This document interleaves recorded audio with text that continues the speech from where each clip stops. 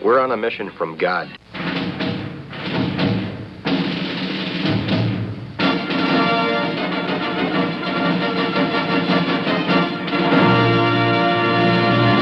And now for something completely different.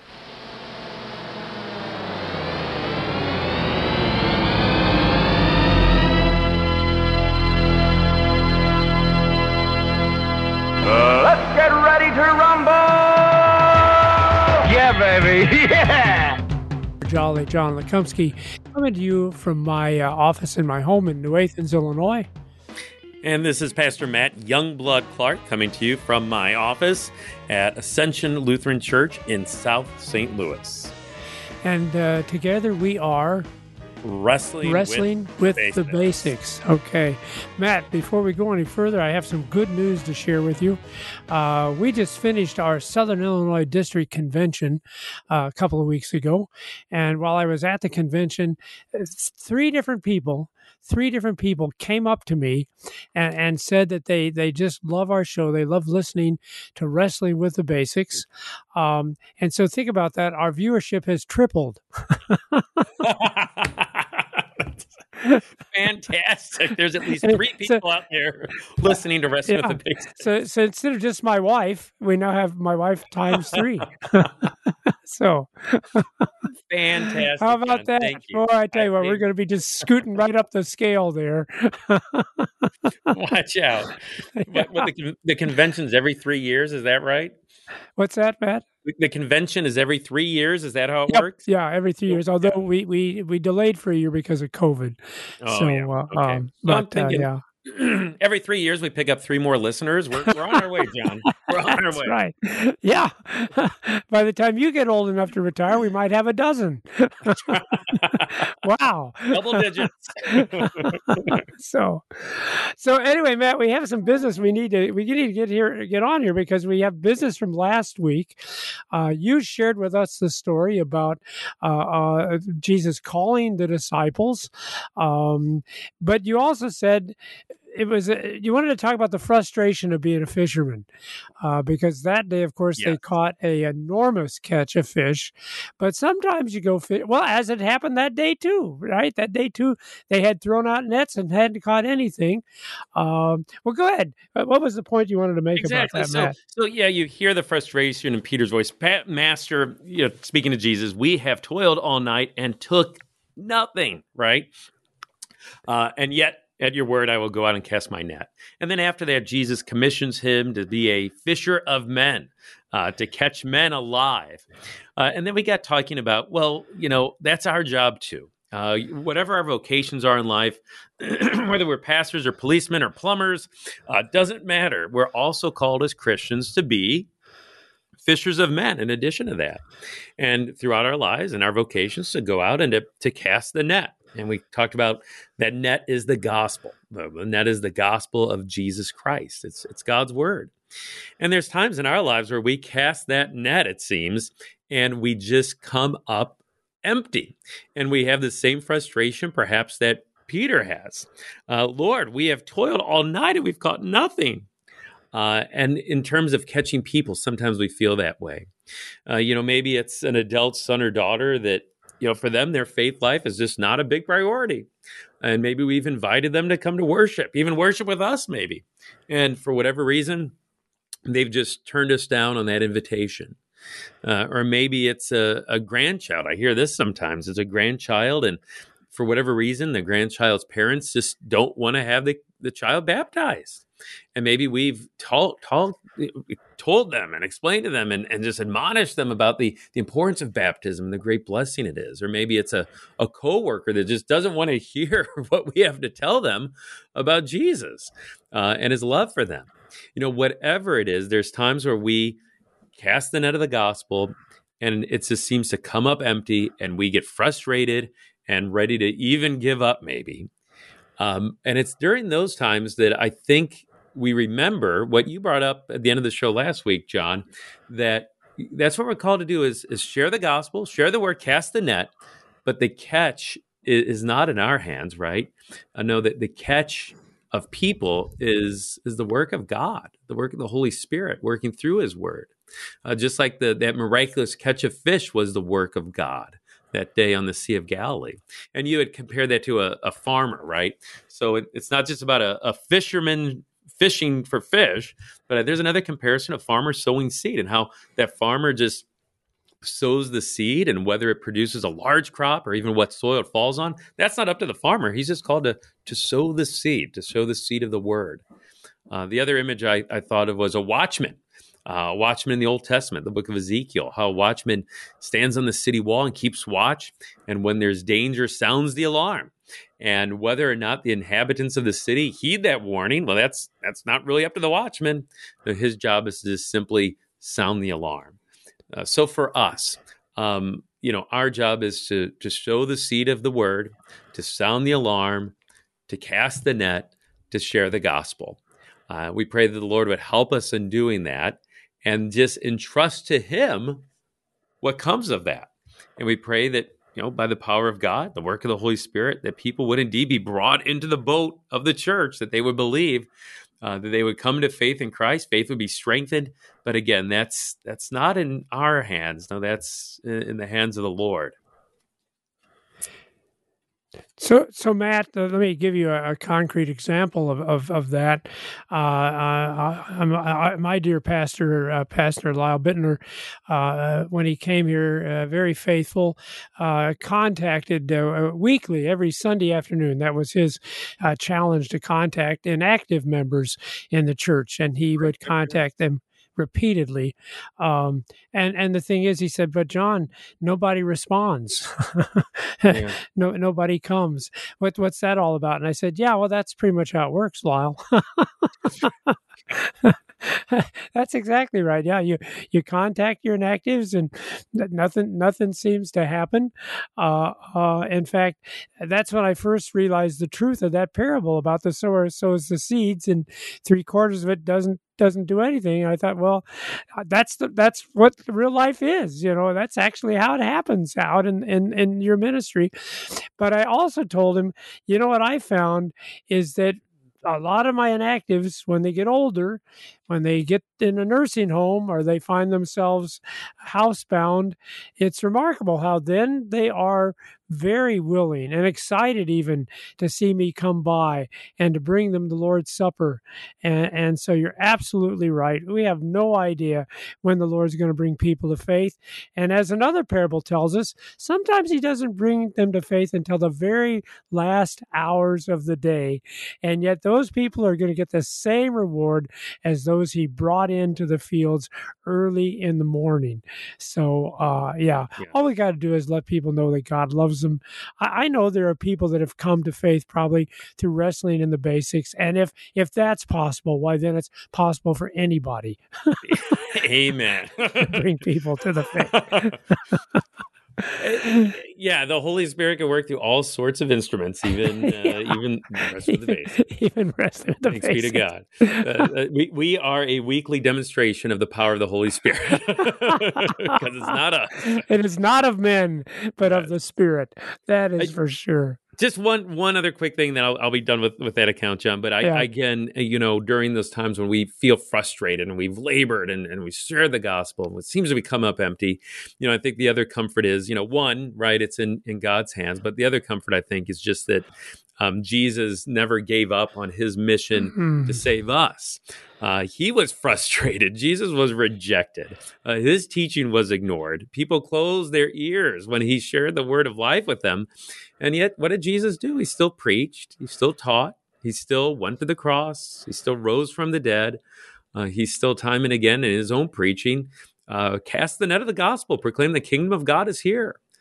So take heart in knowing that that same Savior that's yours, that doesn't give up on you, right? His mission to save you also fulfilled his mission to save all people. And we pray that by faith they would see that and that they would rejoice in that.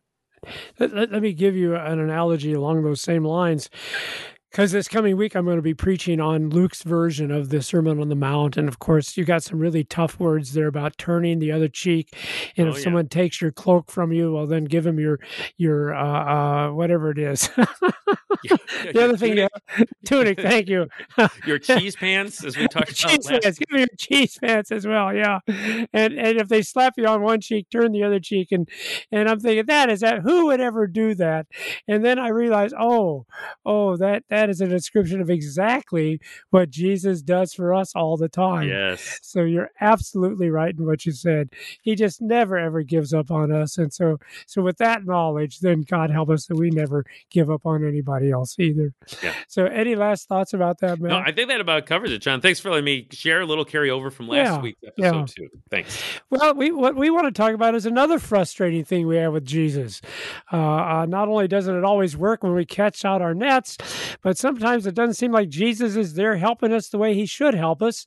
It is the year of Luke. We got another Lucan text. I want to share with you a couple of insights that Pastor Bittner shared with us here at the parish in St. Paul, New Athens. But if you could read, Matt, Luke chapter 41, and we'll just start at verse 31. We're not going to deal with this in detail, but just a couple of points I want to pick out. So if you could read there. Yeah, Luke chapter 4, verse 31, it says, "And he went down to Capernaum, a city of Galilee, and he was teaching them on the Sabbath. And they were astonished at his..." Is this the right text, John? This is it. You got it. Yeah. Okay. And they were astonished at his teaching, for his word possessed authority. And in the synagogue there was a man who had the spirit of an unclean demon. And he cried out with a loud voice, "Ha! What have you to do with us, Jesus of Nazareth? Have you come to destroy us? I know who you are, the Holy One of God." But Jesus rebuked him, saying, "Be silent and come out of him." When the demon had thrown him down in their midst, he came out of him, having done him no harm. And they were all amazed and said to one another, "What is this word? For with authority and power he commands the unclean spirits, and they come out." And reports about him went into every place in the surrounding region. So Pastor Bittner pointed out that the operative word here, the word that is repeated, is authority. That Jesus' word has authority, okay? That's what it says. His word possessed authority. He says it again, for with authority and power, he commands the unclean spirits. And of course, that's how he demonstrates his authority in this case, by rebuking a demon. And the demon just leaves the man. There's no argument, no struggle. He just packs up his bag and heads out. Now read the next story, because I'd never noticed this before, but the word rebuke will come up again. I think I just need verses, all the way to the end. I guess 38 to 41, it looks like. Okay, 38 to 41? Right. Okay, and he arose and left the synagogue and entered Simon's house. Now, Simon's mother-in-law was ill with a high fever, and they appealed to him on her behalf. And he stood over her and, here's that word, John, like you said, rebuked the fever, and it left her. And immediately she rose and began to serve them. On second hand, let's just stop. Let's just stop right there. That'll work. Because, that was the insight that Pastor Bittner had that I had never really noticed before, that the word rebuked is used twice there.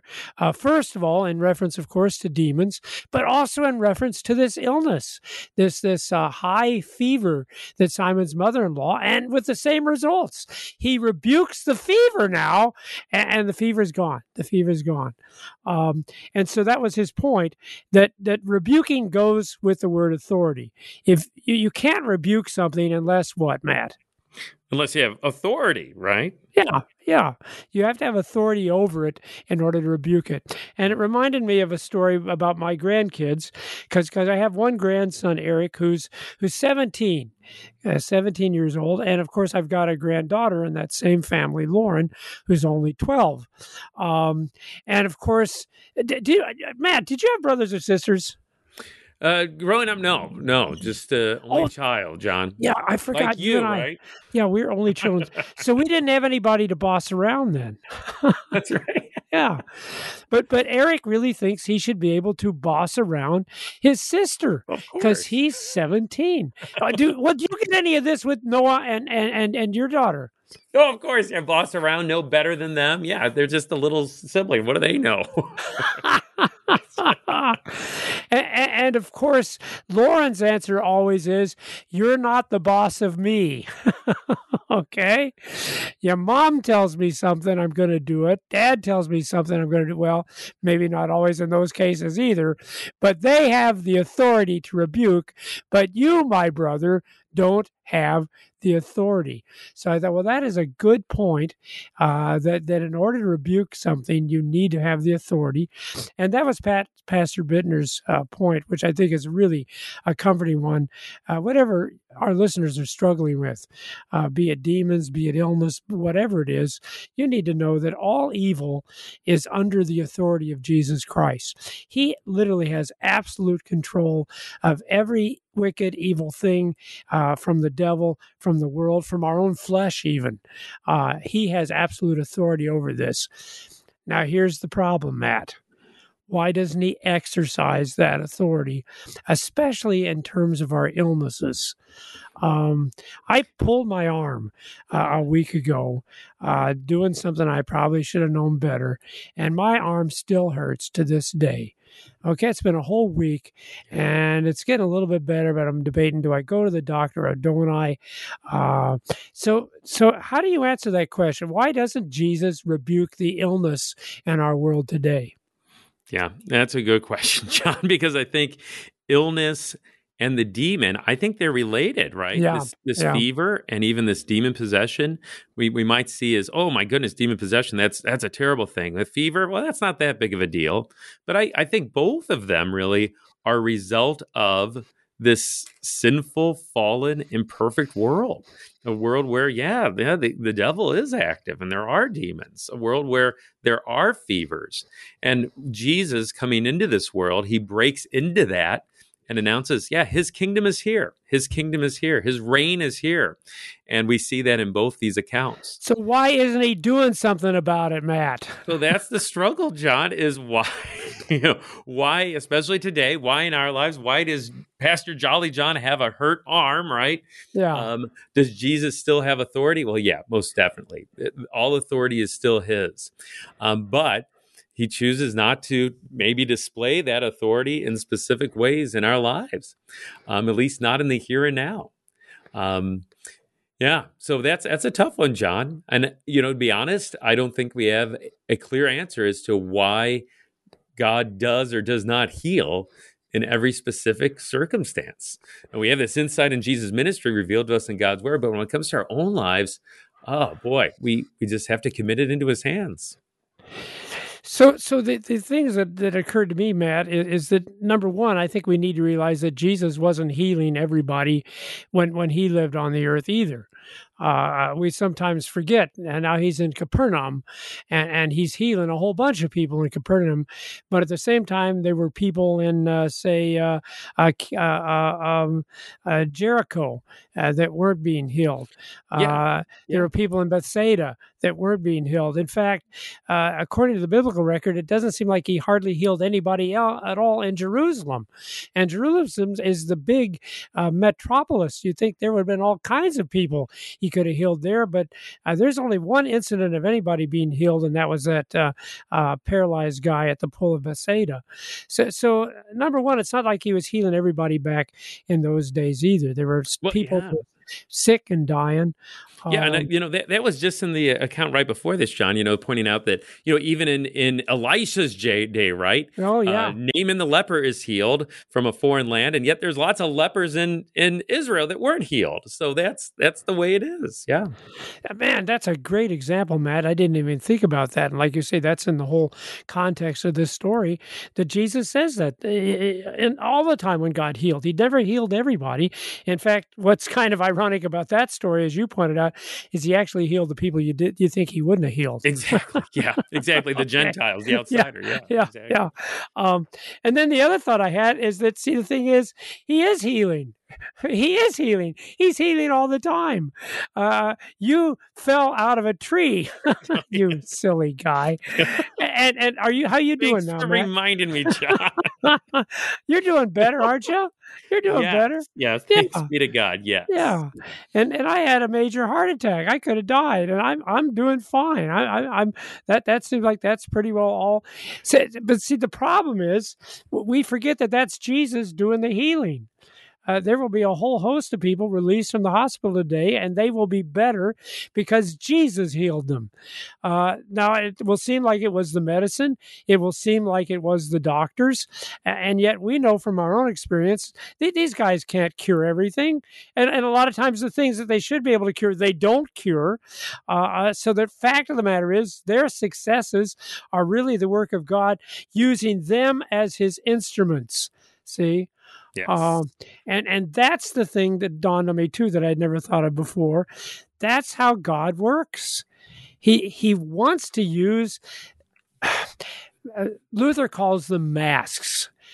Masks. I hope I'm pronouncing that right.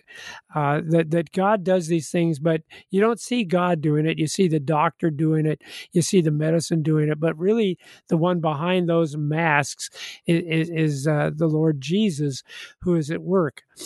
Now, let me ask you one other question then. So why is that?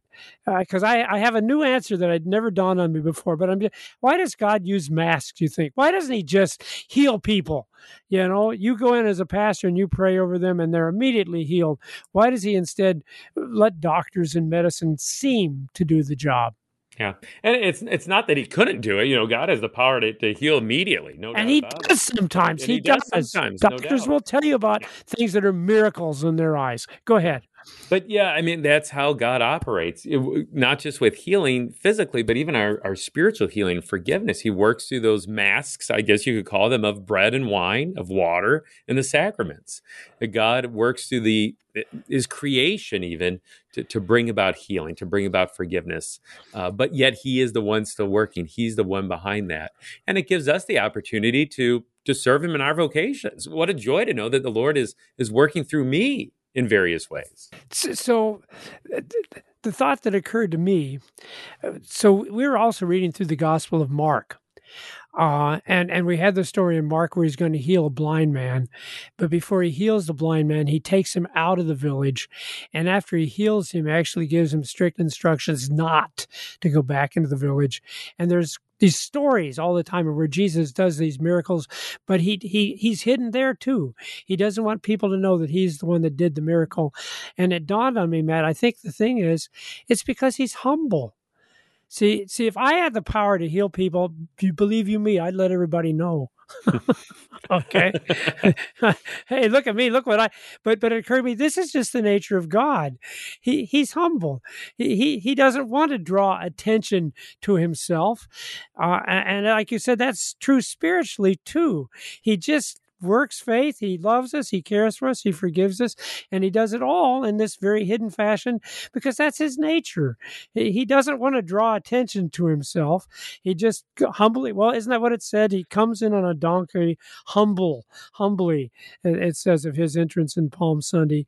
And it dawned on me, that's just the nature of Jesus Christ, to do all these things, but not in such a way that we would be drawing attention to him, but just because he loves and he cares for us. So there's no pride involved in it. We do so many things out of pride. We want people to see how good we are and what we've done. But for God, it's all about love. No pride involved at all.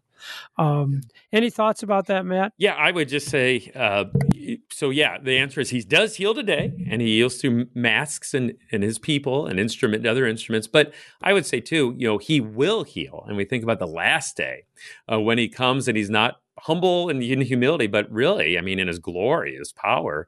And one day, those who are in Christ, whatever our ailment is, we will be restored. Our bodies will be like his glorious body. And so on that last day, he will restore. He will heal. No doubt about it. that's his promise. And thank you for that, Matt, because that's the thing we need to remember. We haven't seen the end of the story, right? Peter is throwing out a net and not catching anything, and he pretty well is despairing, but he didn't see the end of the story yet, did he? The miraculous catch that he would have before the day was over. Our day isn't over yet either, and trust me, you're right. We are going to experience some truly miraculous healings beyond anything that we would have expected or that any doctor could have done. However, as we close this episode, there's an even better thing that Jesus is going to do by the authority of his word, and we'll talk about that next week. This has been Wrestling with the Basics.